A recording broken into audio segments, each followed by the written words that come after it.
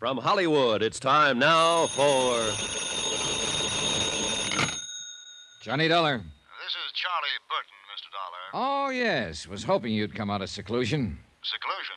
I arrived in Ensenada at 4 o'clock this afternoon. It's now 10 p.m., and I still haven't been able to see the man I'm supposed to protect. I did not invite you here, Mr. Dollar. I do not need any protection. Well, my insurance company doesn't agree with you, and they've got $500,000 riding on your life. Look, my life has not been threatened. That note was a mere bit of buffoonery perpetrated by one of those nearest and dearest to me.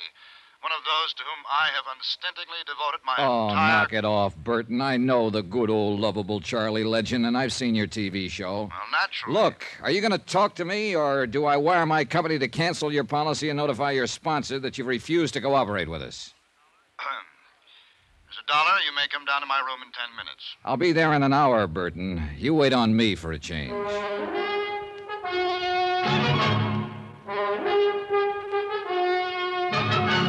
Tonight and every weekday night, Bob Bailey in the transcribed adventures of the man with the action-packed expense account, America's fabulous freelance insurance investigator. Yours truly, Johnny Dollar.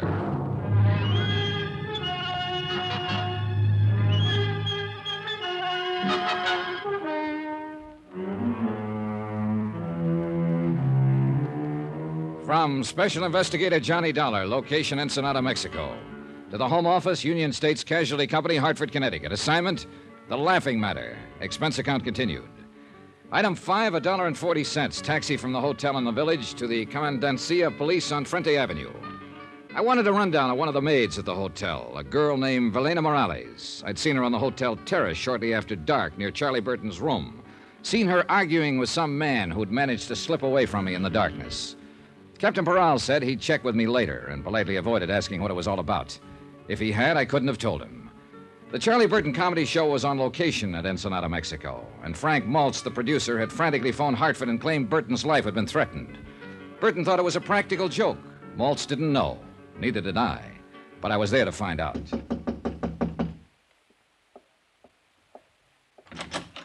Hiya. You are Mr. John Dollar, I assume. You couldn't assume any corrector. Mind if I come in? By all means, do. Thanks. I am Charles Burton, Mr. Dollar. Yeah, I know. I've seen your face in a number of saloons. I beg your pardon? Oh, on their television sets. Oh, yes, of course. Well, sit down, Mr. Dollar. I just did. Yes, so I noticed. Well, I don't imagine you'll be here long enough for me to have something sent up from the... Oh, I'm sure I will. I'll have scotch on the rocks. Double.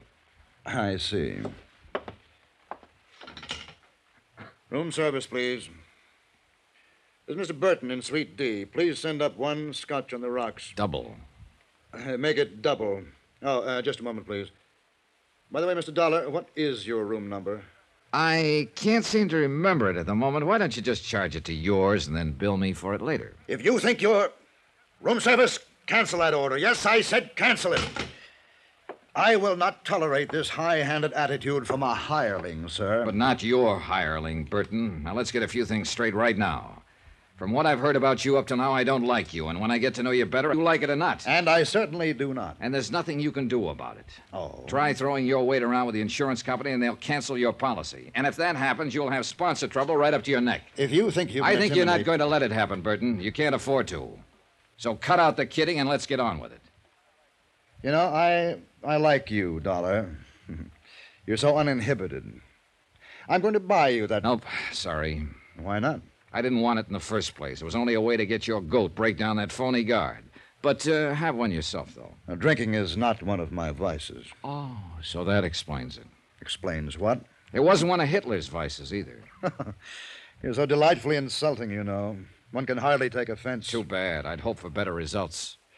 Would you mind telling me just who exactly is responsible for this prejudiced opinion you have of me? Well, as I remember, it was fairly unanimous. As I know, you talked to Frank Maltz.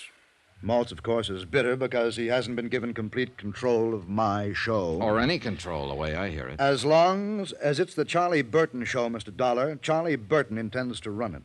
Only the gods are immortal. Isn't that what the murder threat said? I'll get to that. Then there's Gloria Dale, my leading lady. Dear Gloria. I suppose she told you I've treated her very badly. Practically forced her to sign a contract that pays her several $1,000s a week. A hideous fate, actually. It could be. And Al Schreiber? Did he mention the fact that I took him out of a 40-a-week burlesque house and taught him the subtleties of high-class, big-time comedy?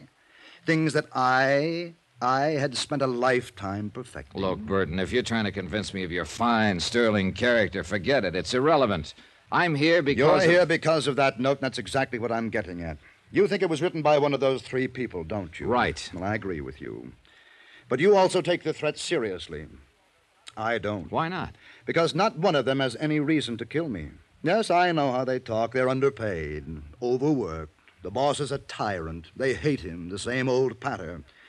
And that kind of talk never leads to murder, Mr. Dollar.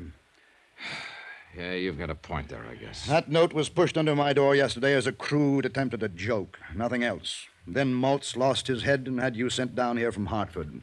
And the whole thing has become ridiculous. You may be right. Well...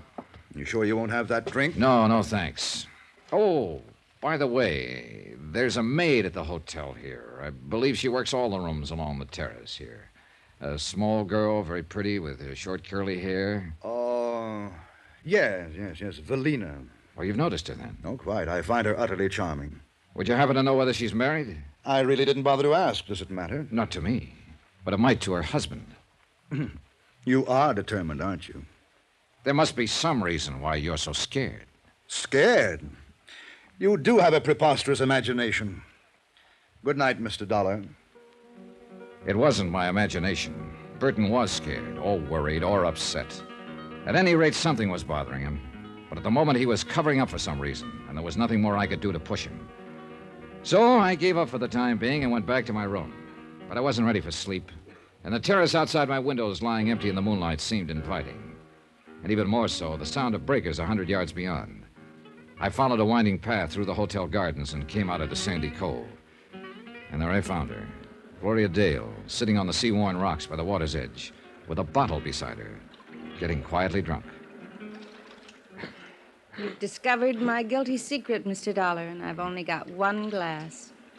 It's that or the bottle. I'll share the glass with you, if it's all right. Sure. There you are. Thanks. Here's to the moon, people. They seem real close tonight, don't they? Yeah, they'll be dancing out there on the water by midnight. I think you're as crazy as I am. Crazier. You're not even in the same league. I'm glad you came. I go sort of nuts on moonlit nights by myself. Hey, what happened to Al? Weren't you two together? I sent him off to bed. He gets a little wearing sometimes. He's real gone on you, isn't he? I guess so. And you? He's a good guy. I like him a lot. He's fine, but... But no click, huh? No click. Here's to better clicks. Hey, easy, kid. You're drinking it straight, you know. Help yourself. What are you trying to do to yourself, Gloria? Learn to forget. Forget the emptiness, the hollowness. There's nothing in me anymore. Except the hate, of course. There's plenty of hate. For Charlie Burton? For Charlie Burton. Do you hate him enough to kill him? You've always got your eye on the ball, haven't you, Mr. Dollar? More or less. Would you like to tell me about this emptiness? No, I don't think so. All right. Why not, though? It's the edge of the land and the edge of the sea. And you're from the moon, and you'll go back there at dawn. So why not? Here's to the moon. It makes people crazy. Hey, save half of that one for me. Oh, sure. Here you are. Yeah, just leave it there. So? Well, a year ago, my contract was up. And I was leaving the show. And I was about to be married. Jerry, his name was. And he's the only man I ever really loved. Uh-huh. Burton was furious. Said I was letting him down. I was ungrateful. But he couldn't stop me because my contract was up. And one morning I got a note from Jerry. Special delivery. We were through, it said. Why? No explanation. Just a cold, vicious note. That same morning, Jerry left town with a friend. Chartered a plane and went to Canada on a hunting trip. And you didn't find out the reason for it? Later, yes. At the time, I was hurt. I was terribly hurt.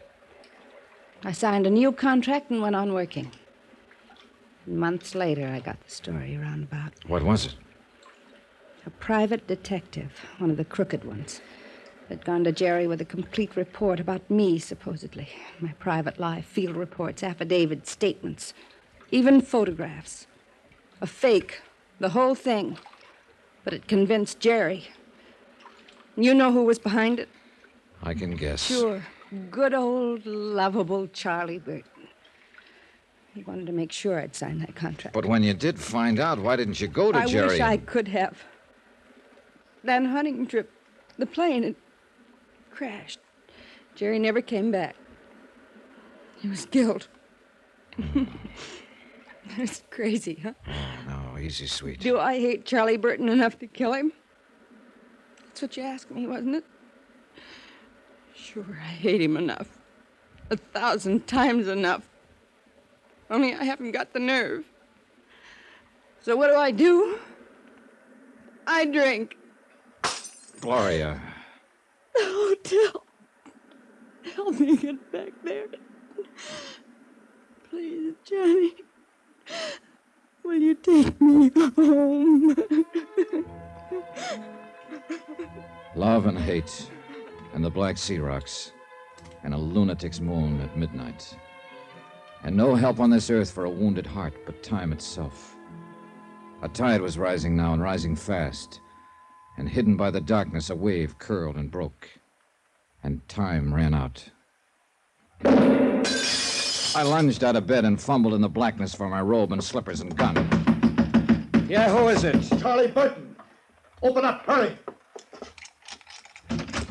Dollar, you've got to protect me. Somebody took a shot at me through my window from the terrace. Oh, it was probably just a crude, practical joke. Joke? Joke? This is no laughing matter. Don't you understand, Dollar? Somebody's out to kill me.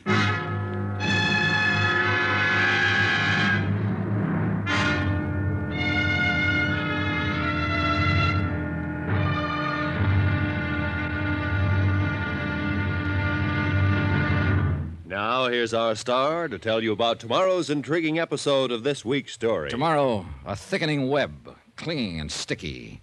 But one of the flies pulls free by using a gun. Join us, won't you? Yours truly, Johnny Dollar.